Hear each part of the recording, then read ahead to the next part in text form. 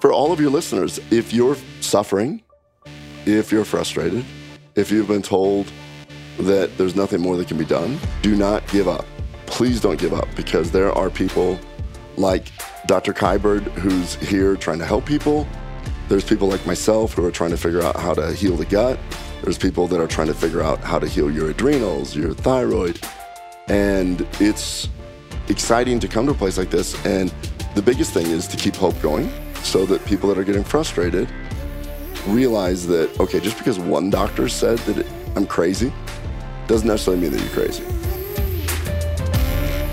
You're listening to Muscle Medicine, where we debunk the myths in the health and wellness world to bring you the latest updates in exercise, rehab, and nutrition from industry leaders. Join your host, Dr. Emily Kiberd, chiropractor and movement expert, as she brings you simple, actionable tips to reach your fullest potential.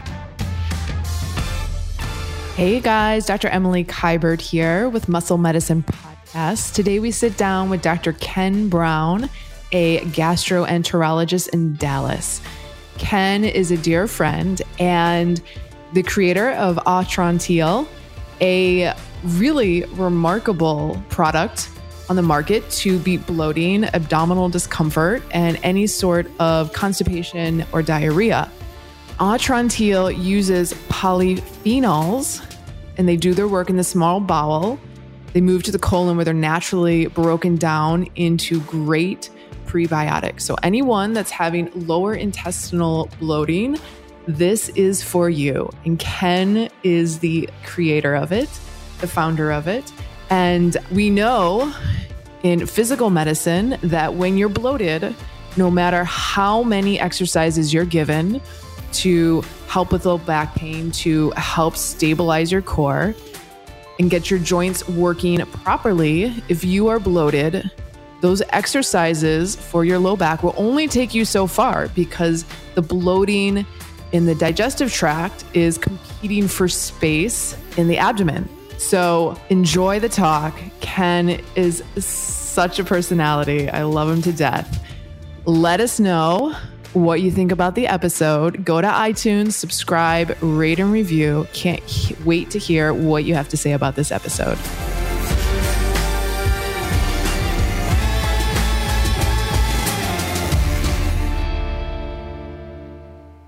All right, we're sitting here in Denver in a hotel room with Dr. Ken Brown, gastroenterologist with a clinic in Dallas, creator of Atrantil. Is that okay? Is that how it goes? Dr. Kiberd, I'm just going to stop you right now. I've never had such a beautiful intro to any podcast I've ever done. The fact that you not only can pronounce the name, but you can actually sing the name, you have just won me over completely. So 3 months ago, we were in San Diego. You busted out the X3, which is this platform with a bar, with a band, and you're like, Kiberd, press this overhead. It's only going to get harder with the resistance as you press. And I took your challenge. And then I was like, show me your squat form. Yes. And then we started to pick up some asymmetries happening. So you being a functional medicine chiropractor and me being a functional medicine gastroenterologist, I'm very open to new ideas. And I heard Dave Asprey was interviewing Dr. John Jaquish, and Dr. Jaquish had developed this X3 bar. I'm like, well, I have to try this out. And so I traveled with it, saw you. It's portable. Basically, it's portable. It was cool. Basically was trying to get you to have a little fun and show that. Then you spun it around on me and said, you know what? Let's see your form. It's all about form. I'm like, uh-oh. So you had me do a deadlift. You're like, oh, and then you started moving this. Here, you're not loading your core. You're not doing this. I'm like, oh, my goodness. I know. I have a lot to learn. And so that's why we're here, because I was very impressed by all your knowledge. And, you give so much success to your patients. And I like to think I do the same thing in the gastroenterology world. But your specialty is not mine. So here we are. And I almost traveled with double 16-kilo kettlebells to San Diego because I knew the hotel gym wasn't going to have any. So we come across a lot of people who are working on functional movement, moving better, trying to get out of pain through rehab. And they come to see us.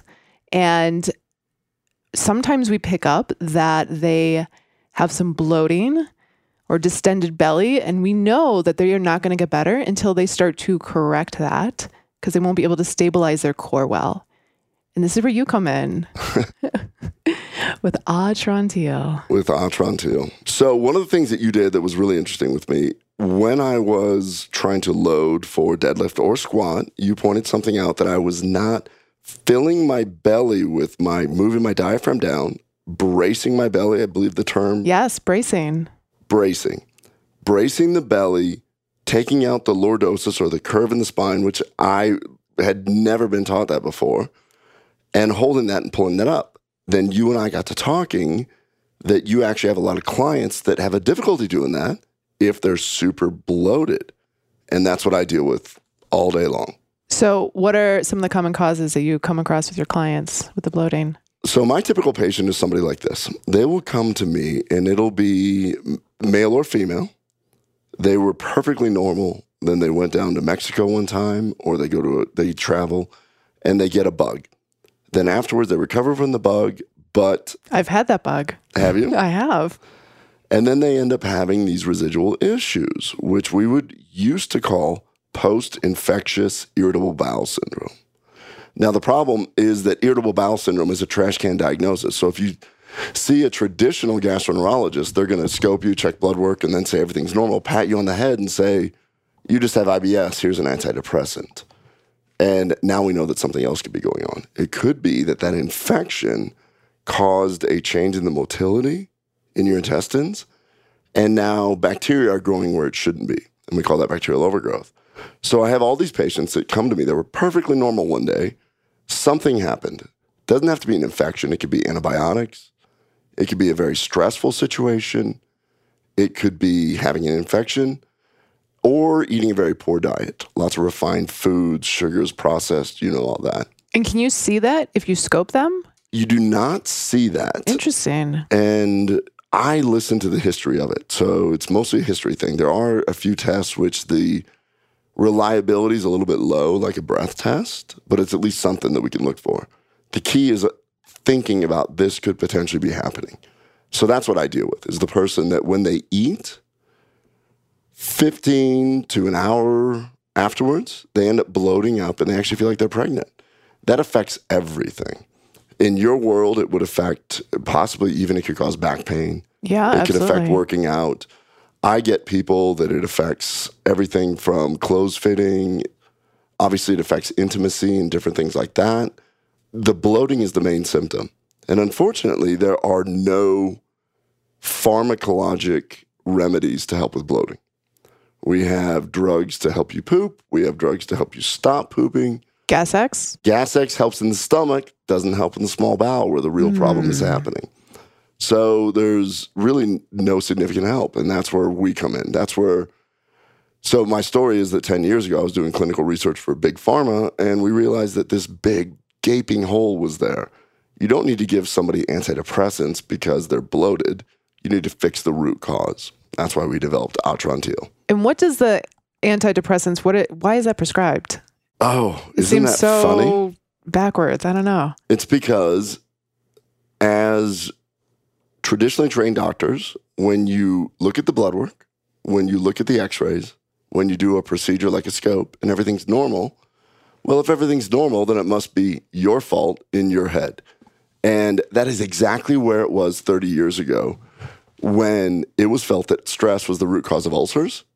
And then an Australian gastroenterologist figured out it was due to bacteria many times. He almost killed himself doing it, ended up winning the Nobel Prize. So here we are with a paradigm shift, having the exact same thing that now we realize it's not in your head. It's actually because bacteria are growing where they shouldn't be. It isn't that bacteria are good or bad because we love our microbiome. It's that they're growing where they shouldn't be. We just need to get them to go back to where they should all live, in the colon, 100 trillion bacteria, thousands of species. They do wonderful things for us. But when they start residing in different places in your gut, problems happen. So when you see someone in it, they are presenting with that bloating. Can you see it? Is it like upper abdomen, middle, lower, full tummy, bloat? Those are all great questions because that's the history that I take. When you eat, specifically starchy foods, do you bloat 15 minutes, 20 minutes, 30 minutes, hour? Tells me where possibly the bacterial load is. So I will have patients come in and they're like, yeah, I bloat really low down here. Then we know that we have a situation where possibly bacteria is growing in a really low area in your lower duodenum or your jejunum. If you bloat almost immediately, then we know that's very upper gut. So those stories that you're talking about or those history, that's why history is so important with everything. Interesting. So in clinical practice, from a physical perspective, most people breathe down to their belly button, right? Ideally, they would breathe all the way down to the fronts of their hips. And why? That lower belly breath gives good core stability to like the lower back, lumbar, which is most of where our disc herniations happen. So that was one of the things that you were telling me. So if I'm going to do a strenuous exercise, explain to me exactly how I should be breathing. So you want to breathe down, right? As if you're like the fronts of your hips, your hip points, where the bones stick out. You want to breathe almost below that, like almost to your pubic bone. You want to breathe wide and into your low back. So you're creating this 360 breath all the way around the belly.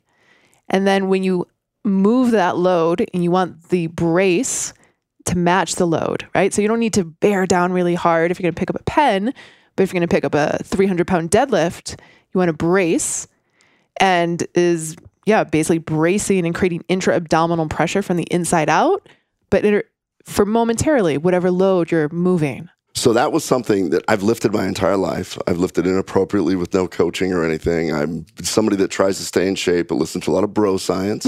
I spend all of my time looking at actual research in gastroenterology, but this is why we rely on experts like you to help buffoons like me that are just trying to go out there and just stay in shape and do whatever. But the way that we're talking about that, we do have some synergy here because if you're trying to have your clients breathe down into their pelvis and their small bowel is completely filled with air, you're not moving anything in there. There's nothing. It gets stopped. And in fact, what I have a lot of complaints is that since the diaphragm will send signals to your brain for shortness of breath, I have so many people that are coming and be like, when I get so bloated, I feel like I have air hunger because they're trying to move their diaphragm down, which is exactly what you're trying to do, is basically fill the gut so that you're going to push the diaphragm up and everything is, there's just a smaller space. Yeah. And I bet those people are really anxious.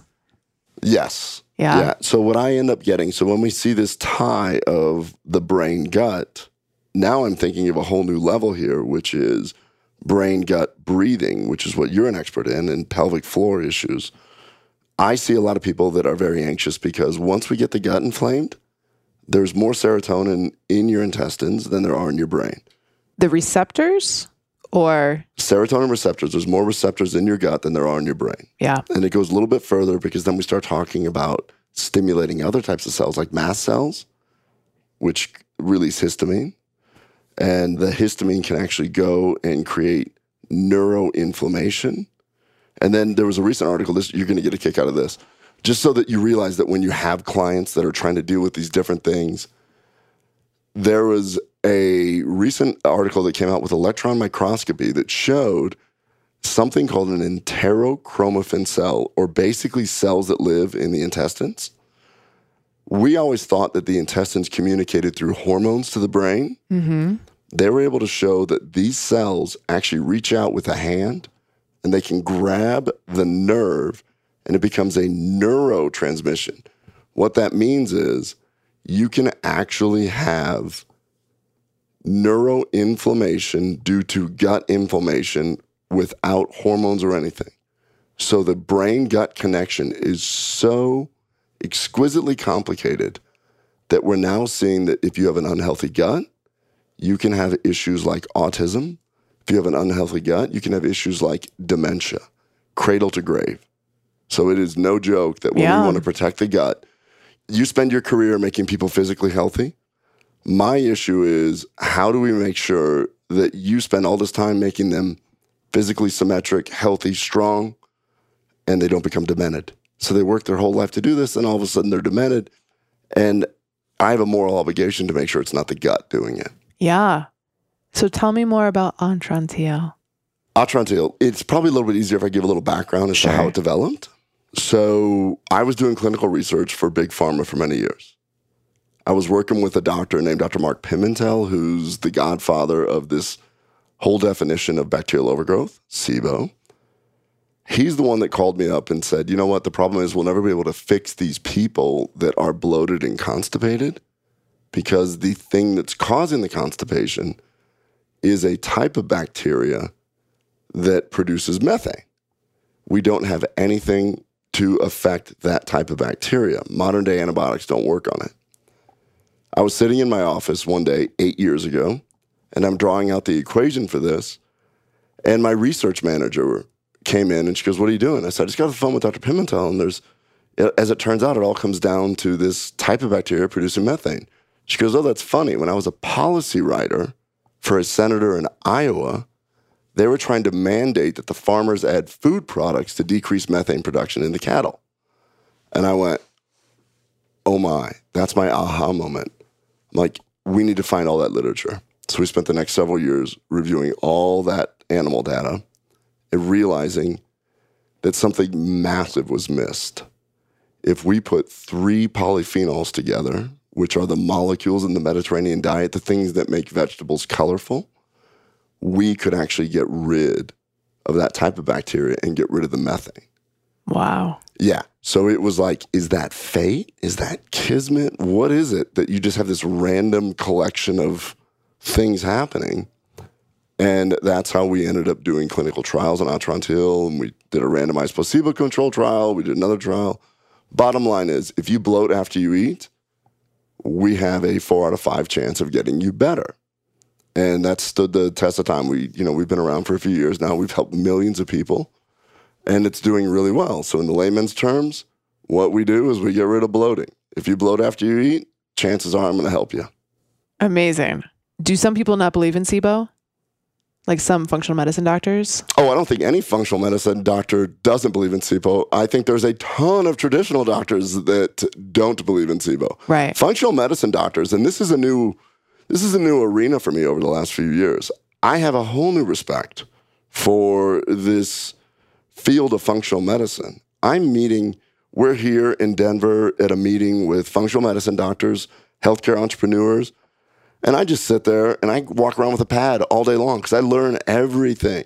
I mean, come on, I brought you, I was trying to show you this cool thing I had. And the first thing you did is start realizing my poor form. And I went, oh my gosh. Yeah. So in the traditional functional medicine space, there's a lot of doctors that kind of went with this Candida thing early on. Yeah. And then now they're kind of going with the SIBO. And I did the Canada Summit with a friend of mine named Evan Brand. And I did his summit, and I was able to, he wanted me to tie in how Canada fits into this kind of picture. Because the reality is it's the multibiome. It's not the microbiome, it's the multibiome.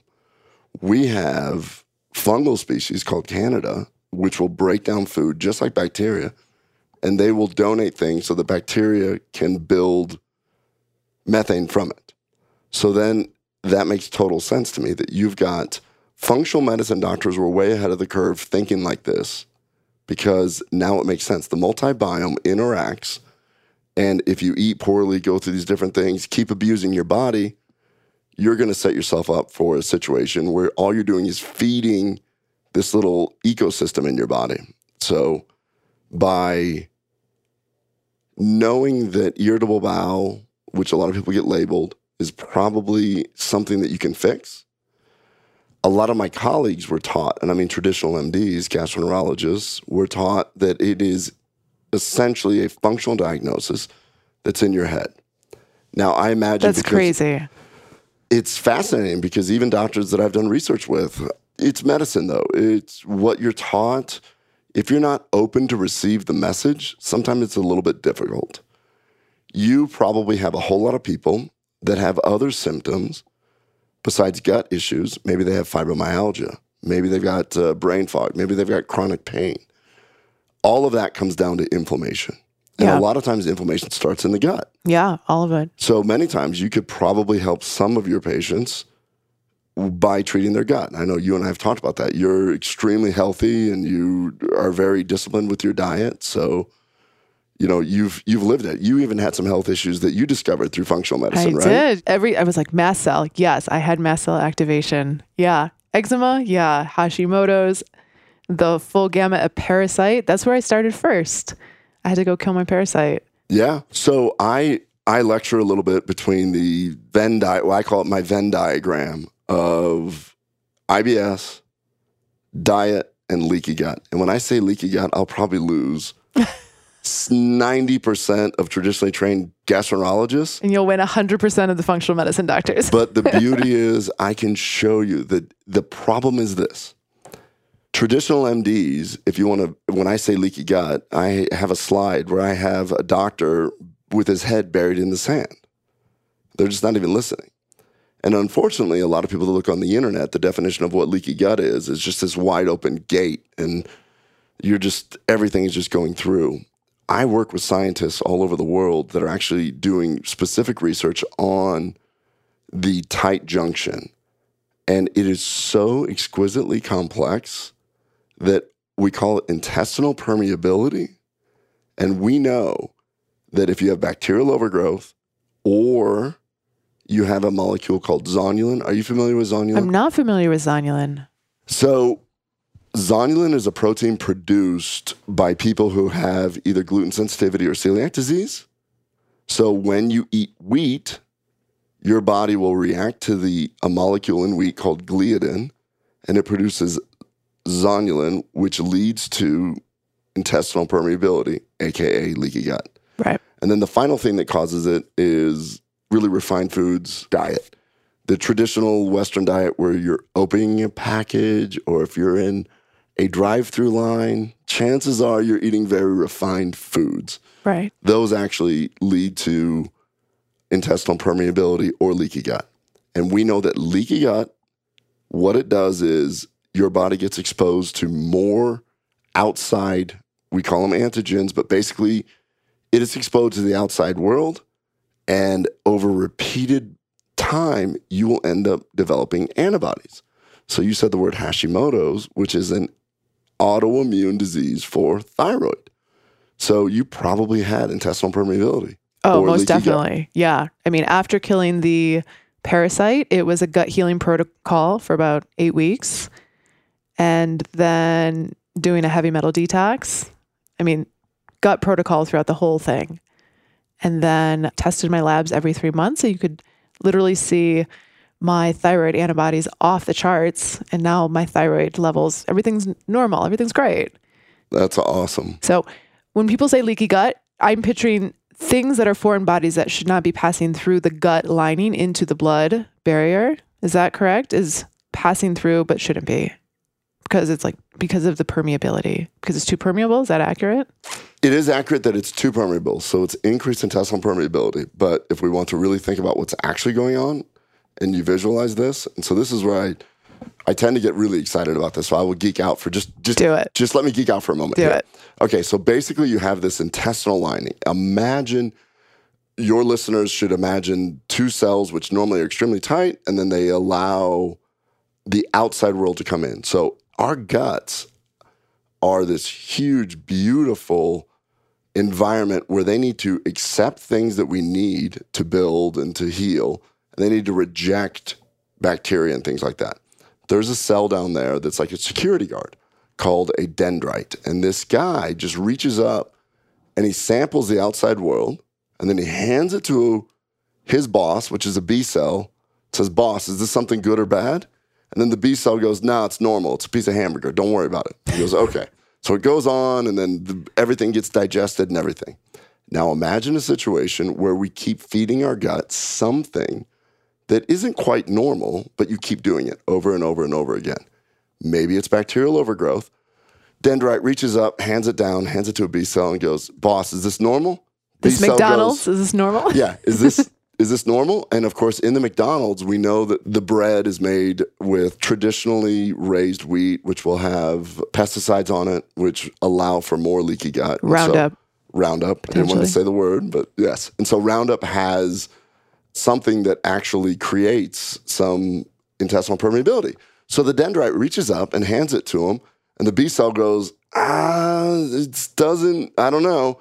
And then while he's still analyzing, you keep doing it. So the dendrite goes, here's another one. And the B cell finally just goes, whoa. And whether it's McDonald's or whether it's bacterial overgrowth, the B cell goes, something's wrong. This isn't right. We shouldn't be doing this. So then it sends this whole inflammatory cascade where it turns on your immune system. And the B cell hands it to another type of B cell, and the B cell then turns into a T cell, and then eventually you have what's called an antibody. Because the body goes, we don't want to keep having that in our bodies, and it goes out and it starts attacking. That's the method of what something called celiac disease is when you develop antibodies towards gluten. As it turns out, intestinal permeability may be the same mechanism for all autoimmune disease. It's an overreaction of your immune system. So what I mean by geeking out is that your body's trying to figure it out, but it's not the most brilliant thing. It's trying to keep you alive.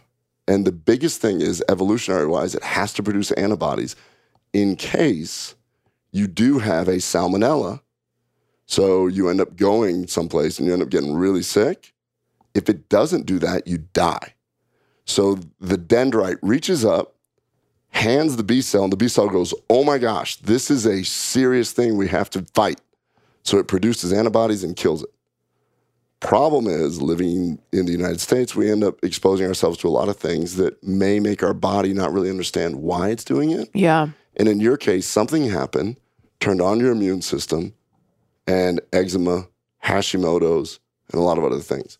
Now, what's super fascinating for you listeners is that the other thing that I deal with all the time is people that have this situation have other problems like brain fog, fibromyalgia, chronic pain, pelvic pain, which I know you deal with a lot. Yes, I want to talk about that. Pelvic pain, restless leg, things like that. Those are all trash can diagnoses as well. And so if you talk to a gastroenterologist, they'll sit there and say that fibromyalgia and IBS are linked. I tell you that fibromyalgia and IBS have a root cause, and it's intestinal inflammation. So what do you see with your pelvic floor people?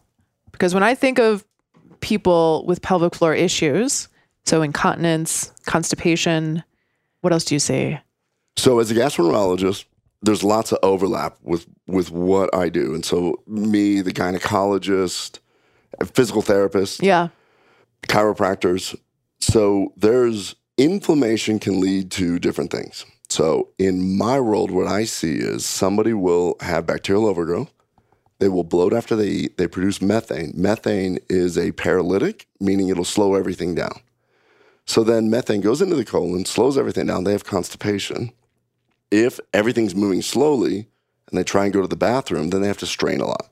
Bear down. They bear down. Yeah. And then if you're in a situation, women tend to have it more than men just because of anatomy. At post-babies is a little bit worse and things like that. Then you end up having nerve confusion. Certain muscles relax, and this is more your field than mine, but we know that certain muscles relax when they should be contracting, other muscles contract when they shouldn't, when they should be relaxing, and the person doesn't realize that. The root cause was the inflammation in the gut leading to methane, leading to constipation, and this person is just trying to get poop out, and they don't realize that they're creating more trouble. And over time, these are the people that end up having the prolapses. These are the people that, we see that they've got pelvic floor issues and they've got pelvic floor dysfunction. That is the end result. But before that happens, people end up having other issues in the pelvic floors with like sexual issues where they got dyspareunia, which is the word for painful sex. They've got issues where they can't get the stool out. They've got issues with urinary incontinence. It all plays together. So do you have like a success story? I mean, I'm sure you have thousands of, do you have one that comes to mind with someone with this that has seen you? With pelvic floor issues or, I pelvic floor issues related to exactly what you're talking about. The constipation, the bearing down, but that was just secondary to the bloating. Oh, 100%. So I found this fantastic physical therapist who happens to have a passion about pelvic floor issues, which I had discovered, I guess, about 5 years ago. Yeah. And what that has done is allowed us to work on both issues at the same time. She uses biofeedback, and I just commend her tremendously for focusing on this one specific aspect, because it is a little invasive. And I'm there's a sorry, few things. gastroenterologist doing scopes all day. Yeah, Maybe multiple times a week. Yeah, so I've had these tremendous success stories where we treat the bloating. Yeah. They no longer have the constipation, and now they learn how to evacuate appropriately. And as it turns out, it's exactly like you looking at me. So funny little story. As a gastroenterologist, she said scoping all day. My right shoulder, I have posture issues related that I don't feel, but very observant doctors like Dr. Kyberd notices.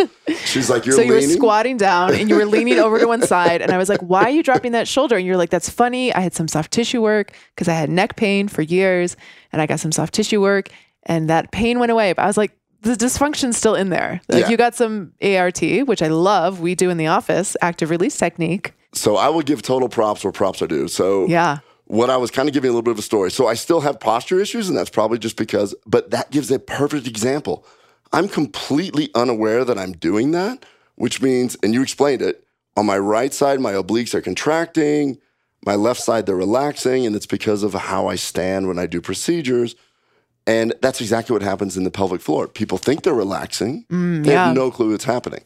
But props where it's due. I've got a good friend in Dallas who's an elite triathlete. His name is Dr. Ron Tribendis. And I've been to a bunch of doctors. My wife's a physical medicine and rehab doctor. Oh, awesome. I didn't know that. Well, yeah, she's on sabbatical, 13-year sabbatical. At some point, it's retirement. But whatever. That's a separate issue. Kids. Yeah, kids. Yeah. And so I've got great kids. But I was having tremendous pain in my trapezius region.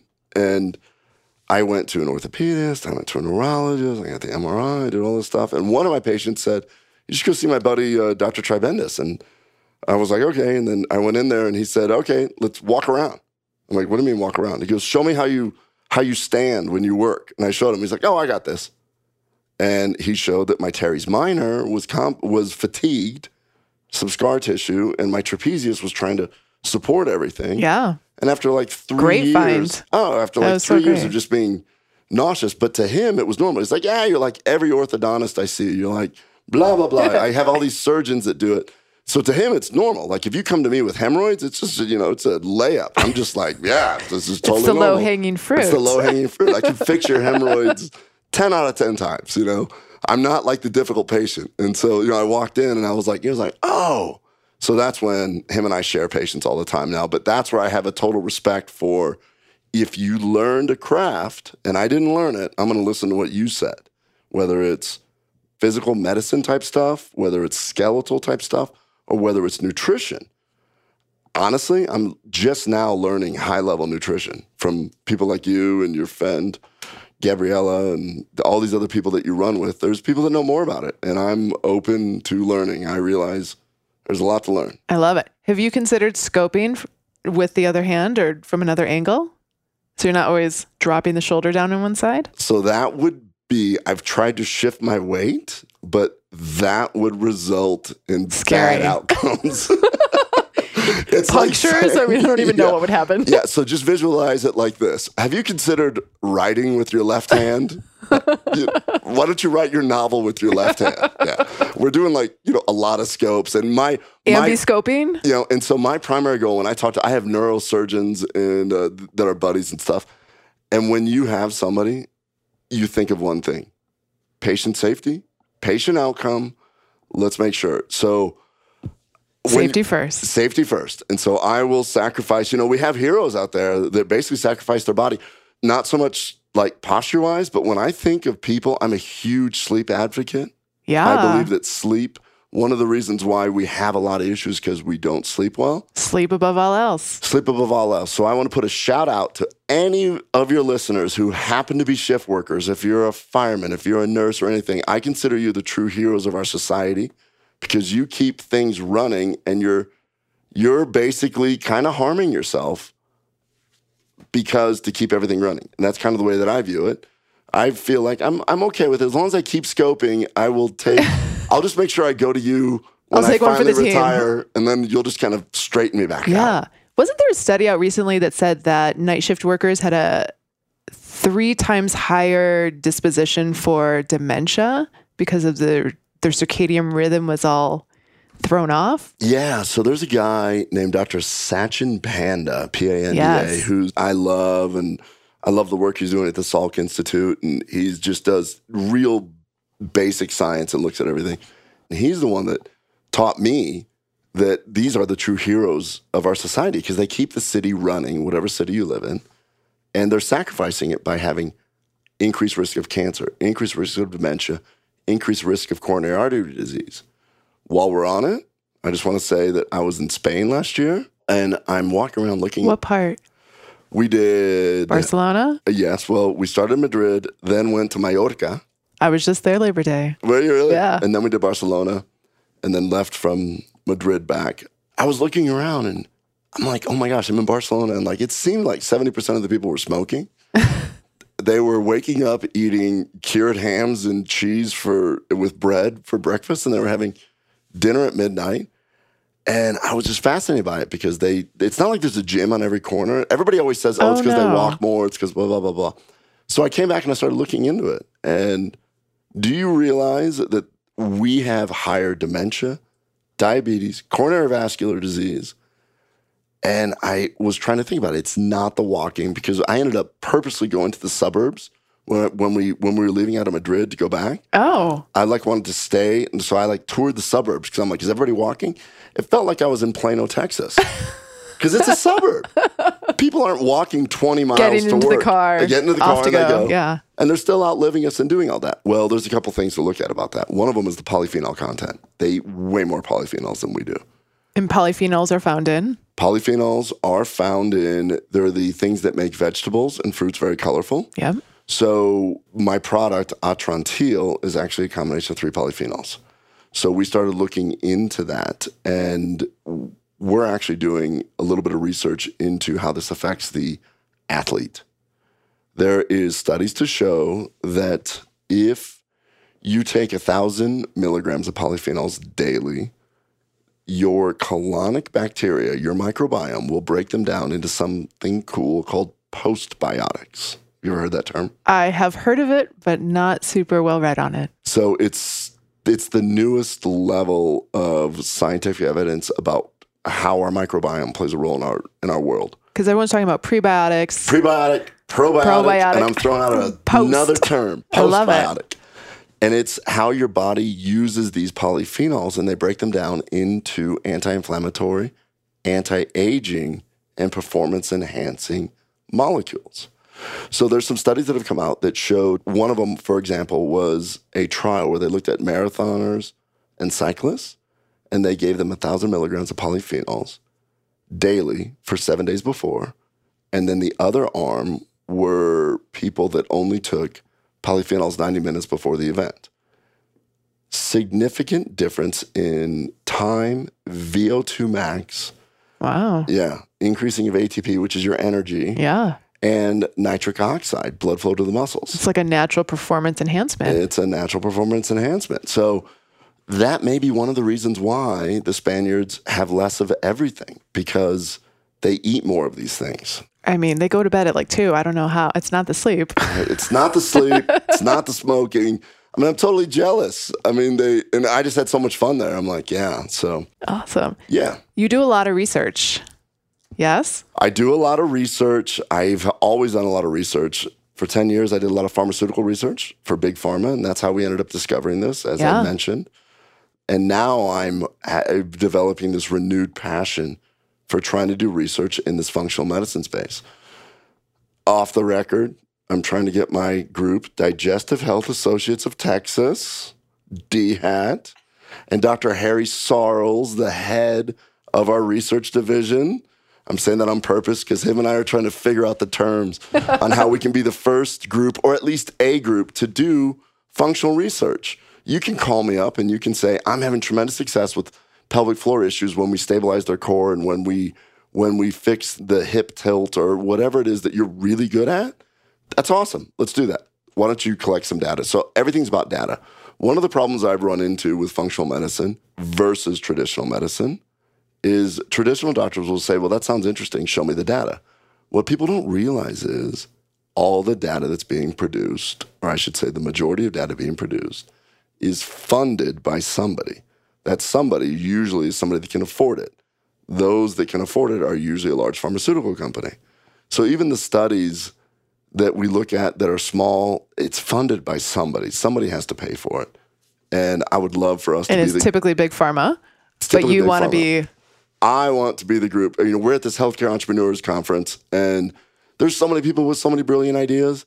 And wouldn't it be fantastic to sit there and change lifestyle and make a huge difference in people's lives, as opposed to always throwing a drug out, ditching a drug? Somebody that we were at the table today, somebody I respect tremendously, is Dr. Jolene Brighton. Oh, she's the bomb. Yeah, she is awesome. And she has a new book out called Beyond the Pill, which is after, getting people off the pill and having them do that. So it's beyond the pill. And we were just talking, I'm like, oh my gosh, this woman knows more about these hormones than anybody I've ever met. And that kind of stuff has to get out there. And she's known in certain circles, but I want my partners in Dallas, Texas going, hey, who's that doctor that you know that wrote that book? I mean, I would love for that to happen. Yeah. With everybody that has an idea, because the patients are doing it anyways. They're going and they're buying supplements. They're doing different things, but they have no guidance. I've always seen research as this, like, there's a very strong barrier to entry, not only financially, but the time, the commitment to gathering the data, and then defending the data potentially. So I've been on both sides. Yeah. So you have an idea. You either, if it's an FDA type thing, you need to go to an investigational review board where they say, yes, this makes a reasonable sense and blah, blah, blah. If it is something that is grass or generally regarded as safe, supplement-wise, or you have a protocol or something, you can go to either a third-party IRB if you want to do it, or you can actually, there's ways that there's complementary and alternative medicine routes to do research. Once you do it, you set up the protocol, you have your criteria, inclusion, exclusion criteria, then you enroll people. And then there's epidemiologists that'll do the data. So much like everything that we do, it seems daunting until you do it and you have a process, standard operating procedure, and it's there. So it's not as big of an issue as you think. And I don't know why more people aren't doing it in the functional medicine space. Maybe the funding. It all comes down to the funding. Yeah. Somebody has to pay for it. Yeah. I'm willing to pay for it if it's a really cool idea. Nice. Awesome. It was just such a great way to support other practitioners. We're clinicians. around for all of your listeners. If you're suffering, if you're frustrated, if you've been told that there's nothing more that can be done, it's all in your head. Do not give up. Please don't give up, because there are people like Dr. Kyberd who's here trying to help people. There's people like myself who are trying to figure out how to heal the gut. There's people that are trying to figure out how to heal your adrenals, your thyroid. And it's exciting to come to a place like this. And the biggest thing is to keep hope going so that people that are getting frustrated realize that, okay, just because one doctor said that I'm crazy doesn't necessarily mean that you're crazy. It means that maybe you need to take a step back and go, okay, who is looking at this? You had Hashimoto's thyroiditis. There's a lot of really cool thyroid experts that heal it without just adding drugs. Yeah, absolutely. And it's really becoming the CEO of your own health and really continuing to persevere. So let me ask you, what's your superpower? What's my superpower? Yeah. I think I look, at least in like clinical practice, I look at the root cause, kind of like the missing link where other people haven't looked, to figure out the root cause of someone's chronic pain. So an example, someone with bilateral plantar fasciitis. This is actually a real case that This is a real case. And woman could not stand in her shower for more than like 2 minutes without getting intense foot pain, burning. Went through multiple rounds of physical therapy, calf pain, foot pain. They worked on her calves and her feet. They gave her rehab exercises. And she's like, I can't even like run after my kid if they were going to run across the street because my feet hurt so bad. And we figured out, and she was on the table, and I was like, tell me about your childbirth experiences, because I think you have a pelvic floor issue. And just like tears. And she's like, I had an episiotomy, and they didn't even ask. Oh. Yeah. And I get chills even thinking about that right now. And so that old episiotomy scar was creating contracture. She wasn't able to create good intra-abdominal pressure and core stability. And because of that, her feet were doing all the work to move her through the world versus truly moving from her core, her center. So that was like, I mean, we see those all day. And just like your friend, I'm like, oh yeah, I see that. Yeah. Yeah. Yeah. So what is completely normal to you is completely foreign to me. Yeah. And that is knowing what I don't know has been the most humbling experience getting into this functional medicine world. So now having the humility to go, I may not know that. I'm going to rely on your expertise to teach me that. And if it makes sense, I at least know enough medicine to know if this makes physiologic sense or this seems to be something that is a little out there and I'm going to have to read about it a little bit more because there's things in, for instance, Chinese medicine. Yeah. It's been around for thousands of years. Yeah. You'd think if acupuncture didn't work, somebody probably would have said, why are we doing this? But it stood the test of time. Yeah, absolutely. So that is a good example where a lot of my colleagues or a lot of my traditionally trained doctors would say, well, it's probably no role for that. And this is what happened in between meetings today. I brought up acupuncture because Dr. Jerry Bailey, who's a great chiropractor. Oh, I love that guy. Yeah, he's a great chiropractor in the Coeur d'Alene region. I was complaining of my sinuses. Oh, did he stick some needles in your face? He's like, oh, let me fix that for you. So in between meetings, he's doing that to me. Oh my God. So I've got all these needles on my face. In the forehead, in the sinuses, so this would be on the the first cheeks. time I've ever had acupuncture. It happened to be sitting at a meeting today. So Do you think someone with bloating can get rid of their bloating without the help of Entrantil? yes. To a certain extent, or Yes, and so- not 100%? Because I'm thinking my own history of bloating. I used to, exactly what you said, I would eat, I would look like a pregnant woman, and I want to take a nap immediately. And I'm like, you know, I've done Dr. Gabrielle Lyon's protocol and, you know, have healed my eczema. But yeah, I'm curious. So when we look at this, when we look at bacterial overgrowth, if you look at the data, there are multiple treatments for this. There's Xifaxan, which is the FDA-approved drug for IBS with diarrhea, but essentially it's for bacterial overgrowth. Herbal antibiotics, which more than likely you took, which actually help with some parasites. They actually help with some fungus. And so that does help some people. What we're dealing with is kind of the really tough to treat people. So the combination of Atrantil, which we haven't even discussed how it works. I'll just tell you really quick. Yeah. All right. So it's 3 polyphenols. One of them is peppermint, which is, we use the peppermint leaf, not the oil. Everybody else uses oil. Okay. Because we need the polyphenols there. Second thing is something that most people don't know what it is. It's called Quebracho Colorado. It's from the bark of a really ancient tree in South America. And that comes back to the aha moment where they were feeding it to cattle. Happens to be one of the only polyphenols that actually gets rid of the type of bacteria that produces methane. And that was only from reading the research with the cattle. Reading thousands of Oh my articles God. on the cattle. Yeah, literally it was 2 years spent just going through research. Oh my God. Yeah. And the third ingredient, which is horse chestnut or conker tree, the extract of horse chestnut, works as an antimicrobial, but more importantly, it actually shuts off the enzyme that produces the methane. So we have 3 ingredients that work very specifically to calm the area down with the peppermint, allow the quebracho to get in there and soak up the gas, and let's just say weaken the Archaeobacter. Then the third ingredient shuts off the methane production. So one of the clinical trials that we did publish it got published in the World Journal of Gastroenterology. I call it the worst of the worst. You basically had to have failed everything. That's So pretty like much, the sickest. Absolute. it's pretty much all I get at this stage. So they'd already failed bacterial. They've already failed neomycin, Xifaxan, Amitiz, you name it, every pharmacologic agent. And then they failed every probiotic. And then you had to have failed every herbal antibiotic regimen.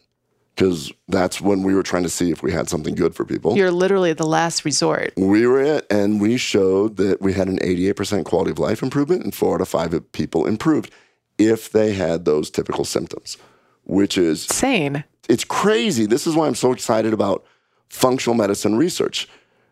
We found something far superior to any pharmacologic agent, and it could actually be really good for you for the polyphenols. I bet you there's so many different things out there just like that. We just got to do the research on it. Yeah.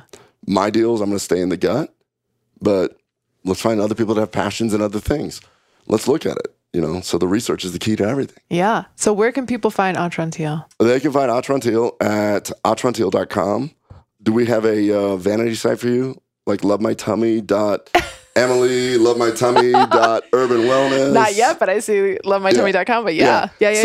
So I want to make sure everybody can find it on your site so that you can promote it a little bit. Let's go ahead and let your listeners decide which one. It's lovemytummy.urbanwellnessclinic.com, lovemytummy.musclemedicine.com, lovemytummy.Emily. Oh, I'm going to have to go with muscle medicine because it might be more than just in the clinic, And then you can have your clients use it for the polyphenol effect, the increased nitric oxide, which increases vasodilation, which has been shown, the increased getting rid of oxygen-free radicals so you can recover better. See, it's a win-win. I'm going to try this when I work out. Yes. To help recover better. It was shown that you have to actually stay on a regular basis because of the postbiotics we were talking about. Yeah. Those are the anti-aging molecules, the anti-recovery molecules. So how long? You're saying you have to stay on for a while. So basically, every one of my patients that took it, and we helped them with their bacterial overgrowth and the bloating. Yeah. This is how we started looking into wait a minute, we're doing something more than this. They all stayed on it. They all kept taking it. I'm like, well, you don't have to take it anymore. You're not bloated. They're like, no, I just feel better on it. And that's when we started looking at these other things. Oh my God, outcome. Yeah, but it all comes down to these. You're going to see that these polyphenols are the things that we need more of as Americans. So in your study where it was more of like sports performance with the cyclists and the runners? That was not my study. That was not your study, sorry. Yeah, I just want to clarify that this is kind of, there's a Dr. Boatwell out of the UK who has tremendous research on this. Yeah. So the fun part about this is that the research is out there. We just got to tie it together. So that's kind of what I'm trying to do with my brand, to be totally honest. I'm trying to bridge the gap between traditional medicine and natural solutions. And that's why we're doing this podcast, because I love being around people like you that are innovative thinkers. You ultimately just care about the patient and you want to see everybody get better. Yeah. And where can people find you? They can find me at KBMD health.com, like Ken Brown MD health.com. Mm-hmm. And I still have a traditional practice, but we're really expanding to try and get some of this information out there. And once again, so powerful. Yeah. And so I'm just going to say it again. If you bump into Dr. Harry Sarles at DHAT, tell him that we need functional medicine arm of research. Awesome. Thank you so much for being on. No, it was my pleasure and my honor. Thank you so much for the work that you do. Thank you.